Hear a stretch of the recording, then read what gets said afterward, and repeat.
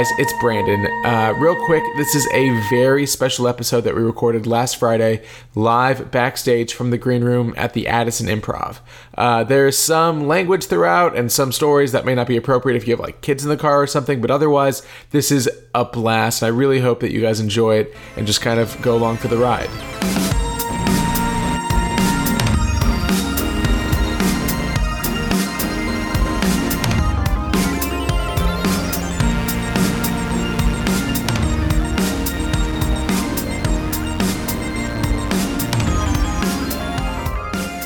Thank you for tuning in to another episode of Talking Bay 94, the Star Wars podcast devoted to interviews with the cast, crew, and creators of a galaxy far, far away. I'm your host, Brandon Winerdy, and today I'm talking to Greg Proops, who played Fode, one of the two heads of the pod race announcer. He tells an incredible story about his time in the Star Wars universe, as well as an anecdote that will change the way you look at Harrison Ford in Last Crusade forever. This is so much fun, and it is such an honor to say that this is Talking Bay 94, Episode 17, Greg Proops.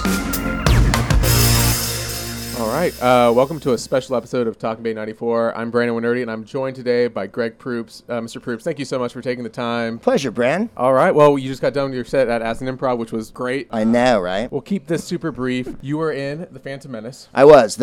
You may remember the movie. It was... terrible accident occurred, and a great deal of the plot was destroyed.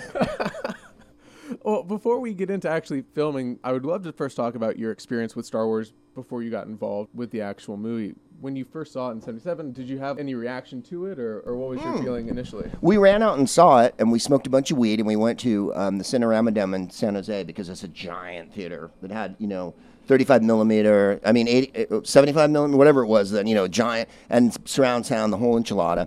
And I remember thinking it didn't get off the ground until the second act, right? Like the first act of the first movie is all the background and Aunt, what's her name, and Uncle whatever. And I remember thinking there wasn't a lot there as far as plot. Then when the second one came out, I remember saw it at the Coronet in San Francisco. And I like that one a lot better. And it's the one that George didn't direct. It's the one Irvin Kershner directed, who was a little bit more of a hand. Then there was the third one, which had the Ewoks in it and whatnot, and that one's decent. As you're well aware, since you're Star Wars people, that was supposed to be a planet of Wookiees, but that was too expensive, so they went Ewok. And it was shot, a lot of it in the Bay Area, the forests and whatnot, those sequences. But George, and I can call him George because I've met him, tends to shoot overseas in Tunisia and whatnot. So we shot in London at Leavesden Studios. Was that enough background before? I was more of a Star Trek girl myself. I always loved, because I grew up with it. I was a teenager when Star Wars came out, old enough to drive and smoke weed, so, 9. We were performing in Scotland, me and Scott Capurro, who's, I am the pod race announcer, Fode. He is Bede. He's the one who speaks in Huttese. I speak in English in the picture. And we were both playing at a place called the Pleasance Over the Road in Edinburgh at the festival. And a woman approached us. My show was at 8 and his was at 9 or whatever. A woman approached us after the show who was with Lucasfilm at the time. Now they're Disney. And by the way, George gave all that money, that $1 billion, to charity. Wow. He gave it to the education in the Bay Area. He is an astounding human being in so much as anyone else would have taken the $1 billion. And he said something that I've never heard anyone in show business say before or since. I have enough money. Because he does. He has untold riches. The budgets of those movies are just, crazy. So we were playing in Scotland, and she approached us afterward and said, we're looking for 2 American voices to do. We're going to do this race in the movie. And we want American voices, not British voices, right? Because it gives it more of a, I guess, for their thinking. So we went into a studio, an office in London, and we sat there with pieces of paper that had stuff written on it, and we improvised a bunch of stuff. I can say this now. At the time, they would have been furious with me. We improvised the he's got a lot of junk in his trunk and all this jazz, because Scott's a friend of mine from San Francisco. He's a comic from San Francisco. And so it's 2 guys from San Francisco that are the pod race announcers. So we got it. And they called us and went, do you want to do the movie? My British agent said to me, I don't like the deal they're offering you. I don't want you to take it. I swear to God. And I said to her, it goes at the top of my CV, right? which means they're my resume. In England, they call it a CV, a curriculum vitae. And I go, I don't care how much it costs. I'm going to fucking do a Star Wars movie because then I'll be immortal. And so I did it. And so on the day, or preceding that, we were driven out to Leavesden, which is outside of London. And they, to give you an idea of what year this was, they had finished shooting GoldenEye. So it was 97. And we went to the model shop, and they made enormous heads for us, right? Which I'm sure you've seen the photos of, but aren't in the movie because they were CGI'd right out. So we were there for hours and hours. And in those days, when they gave you a prosthetic head, they stuck straws up your nose. Now they don't do that. I've had a prosthetic head made about 8 years ago for another gig I was doing, and now you can breathe. But in those days, they literally stuck straws up your nose and went, okay, are you all right? And you're like, yeah, I'm fine. You know, and then they fucking wound paper mache around your head for fucking 5 hours and then built this giant thing. And they were super excited, the guys in the model shop, because they were making the crap movie of the Avengers at the time. Not Marvel's Avengers, but the Diana Rigg, Patrick McNee Avengers. And if you recall, it was a quite awful movie with Ralph Fiennes and Uma Thurman and Eddie Izzard chasing Sean Connery around in weird trapezes at the end. And they'd had her in the week before, and they had to do her cat suit, right? So they were telling us about this and vibrating with excitement because they got Uma Thurman down to her underwear, and they had wrapped her entire body in paper mache, and they were still fucking talking about it at the time, right? Because Uma Thurman's like 6 feet tall. So we got our prosthetic heads made, and they gave us these weird headphone things to wear. So then we go back several weeks later, and my driver was, they sent a car for me, which was nice. He was a good-looking older man. He looked like Charlie Watts from the Rolling Stones, right? Like his silver hair, you know. And it was a beautiful car, like a Jaguar saloon, right? So we're going there, and he goes, oh, yeah, I've been on this picture for a while now. And he goes, but I'm lucky. And I'm like, why? And he goes, because I've got mates who are on Eyes Wide Shut, and they've been on the picture for 2.5 fucking years now, right? Because Kubrick, as you know, shot in England almost strictly and never, ever stopped shooting. He shot everything, right? And always under budget, which is why he had the control that he had. People talk about Kubrick, and they're like, oh, well, he had artistic control over his movies. It was because, with Warner Brothers, his deal with them, he brought everything in under budget. He just reshot every scene 1,000 fucking times. So he also told me that he drove Harrison Ford on Raiders of the Lost Ark 3, right? The one where Sean Connery is the dad. And he said Harrison would smoke a joint on the way to the set every day and look at his script in the back seat of the saloon, right? So he'd come in, he was staying at the Savoy, in an appartement at the Savoy. He'd pick him up on the Strand, right? And Harrison would come out and fucking get in the car and fucking burn one and fucking read his lines and then go to the set stoned every day. So he goes, one day Harrison Ford comes out with a saucepan because he has a kitchenette in his appartement. So he's got a saucepan with a lid on it. And he looks in the mirror. I'm doing it wrong because it's right-hand drive. So he looks in the mirror and says, Harrison, what's that? And Harrison goes, I ran out of papers, man. So I had to heat up the weed in the saucepan. So he takes the lid of the saucepan and opens it up and goes, smoke fucking billowing, right? He's heat up weed in a saucepan and it's burning. And he goes, the whole fucking Jag fills up with smoke, right? And he goes, I got to put the window down at the light. It's fucking 6 a.m. It's first call, right? Fucking dope smoke's going everywhere. So he takes us to the set, and we go, and we're in makeup for 3 hours easily. You know, they're putting these giant heads on us. And no costumes, blue suits, right? Because we're up against a blue screen. So now we're taken to the set. And I can't see a bloody thing, right? I've got my glasses are off because I can't wear them under the fucking head. We've got this ginormous prosthetic heads on. And we get onto the set. And there's maybe 70, 80 people standing around the set and a giant blue screen. That's it. On the way there, Ewan was coming this way because they were shooting second unit shit with Frank Oz. They were doing the Yoda sequence for that picture. So we said hi to Ewan, and Scott was all excited. We get to the set, and George comes up to us and goes, all right, you guys. And George Lucas acted on a multi-million-dollar movie with 80, 90 people in a room at this giant set in Leavesden, like he was in the living room playing with Lego. There was no nerves, no fucking sense of urgency, no. He goes, have you guys seen the pod race sequence? And I go, no, George, no one's seen it. It's a secret. Because we weren't even allowed to talk about that we were in this movie. So he goes, well, do you want to see it? And I go, yeah, George, we'd adore to see it. Why don't you show it to us?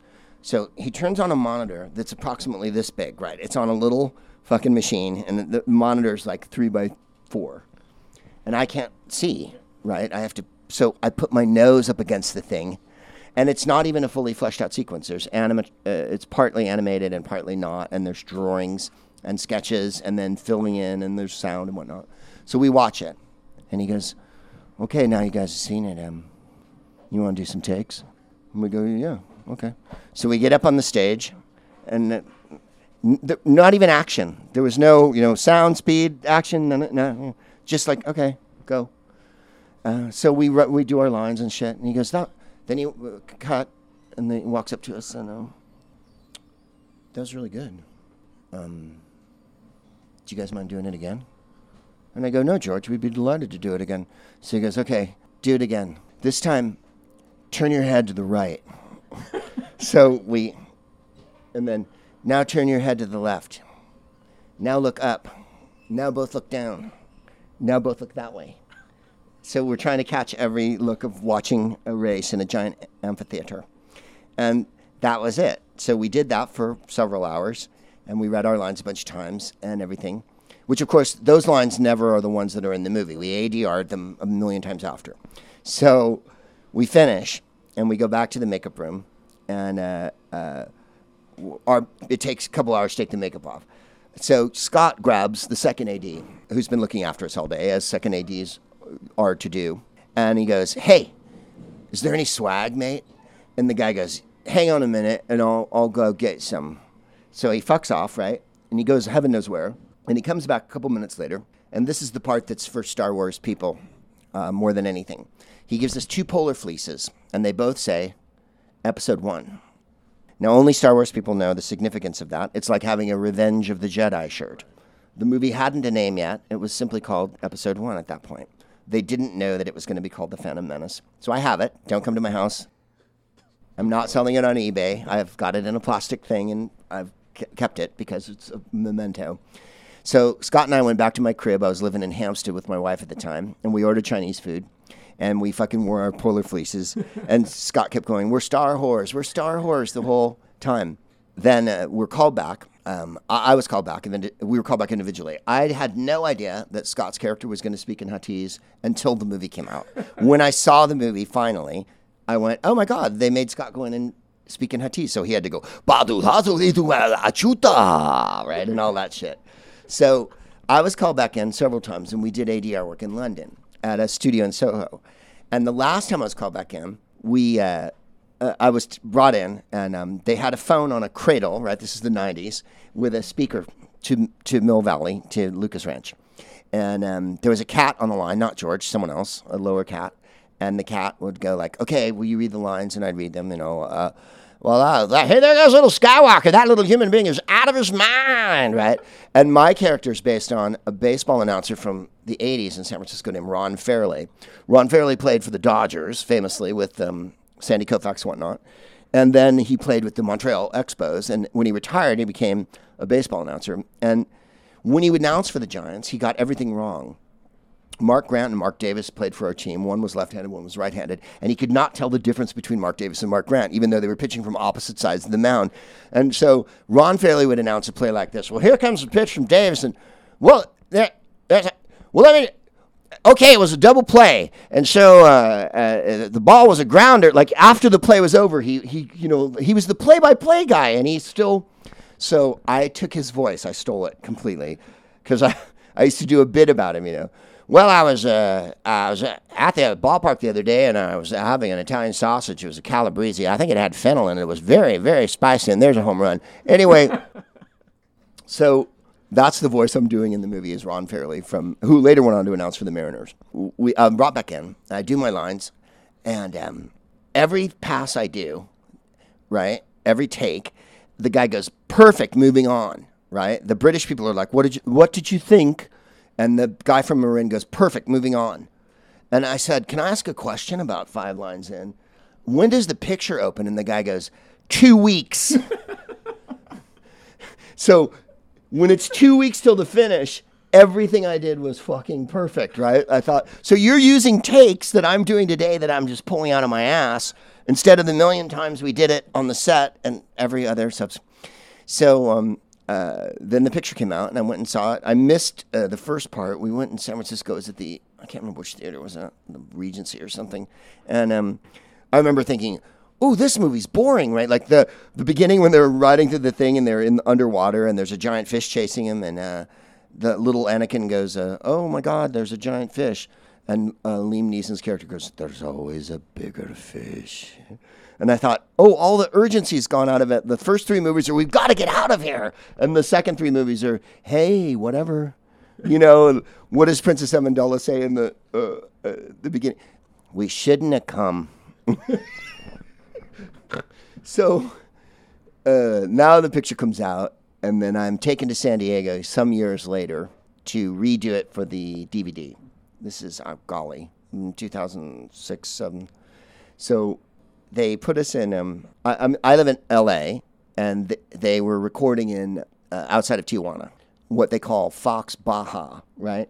And to give you an idea of what year this was, James Cameron had just shot Titanic there, right? They used Fox Baja, or whatever it was called before that, to shoot Titanic because they had, the half a ship and all that jazz and the dazzling variety of fucking effects and whatnot. So I was taken in a car to LAX from my house, and then in a very small aircraft, I was flown to San Diego. And I mean, the aircraft was so small that I had a bag like that, and they took it away from me because the plane was so small. It was like a 6-seater. And they go, oh, that's too big to take on the plane. So I took my book, and I had my book in my hand. The pilot turned around, no door in those days. He turned and went, everybody ready? So we flew to San Diego, which is a 30-minute flight from Los Angeles. And we landed there and then driven to Fox Baja. And it wasn't a studio. It was an office. And I mean it like this, but more sparse. And there was an Apple computer, a couple of technicians, and a microphone on a stand, and a bunch of people sitting there.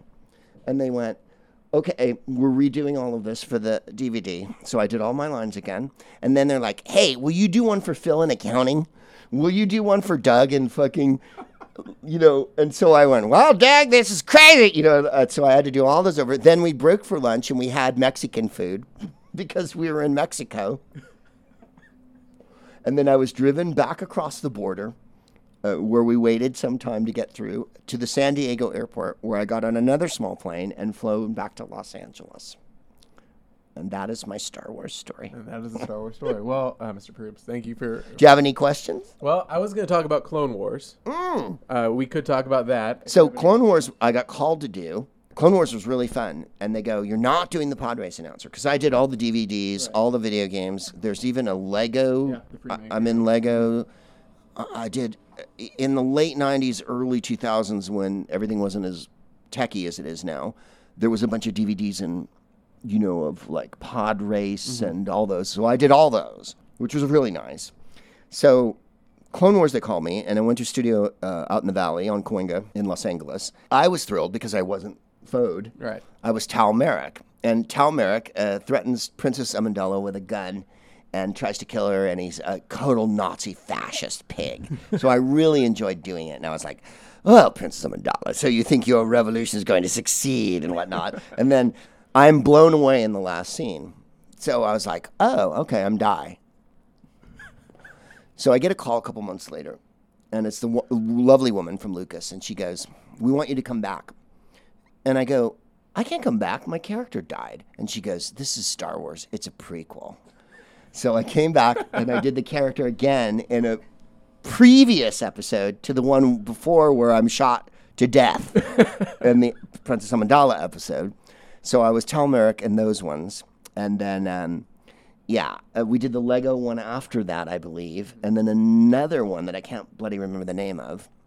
And there's another one now that I can't tell you about. It's a Fode return in episode 9. That's... Well, no, Fode's not in. I'm not in any of the pictures. But there's we're working on an animated thing. Okay. That is a secret. All right. And like that. So I have been chuffed as I can be to be part of the Star Wars universe. And believe me, I've gotten letters for 20 years from a lot of letters from Scandinavia. People send me the figures, which I didn't even know existed. So a couple years ago, I'm at a gig at the podcast because people bring me gifts at the podcast. And there's a figure of Jabba, and it says, with spitting action. And in the back of the box, which I haven't opened, and I have it at home in my garage, there's a hole in the back of the Jabba figure, and the pod race announcers are included in Jabba's figure. We're on the side. And you're supposed to put your finger in, which is extremely gross, and rub Jabba's horrible lizard-like surface. So I've received 2 of those. I gave one of them away. And I've made all my friends come into the garage and go like, put your finger in here. But it says, Jabba the Hutt with Fode and Bead, lifelike spitting action on it. So I have my figures. I have my Jabba. And yeah. What else do you need? That's right. it. So when people write me online or on Twitter or whatever, I'll go, I'm Fode Achuta. Because there's no word for thank you really in Huttese. Yeah, Huttese is limited. Badu badu solo Jabba no bada Jabba wanka. I think with that, we leave it there. Mr. Proops, thank you so much this was literally the best episode we ever had. So I'll say that. I will say that right now. But thank you so much. Pleasure, Graham.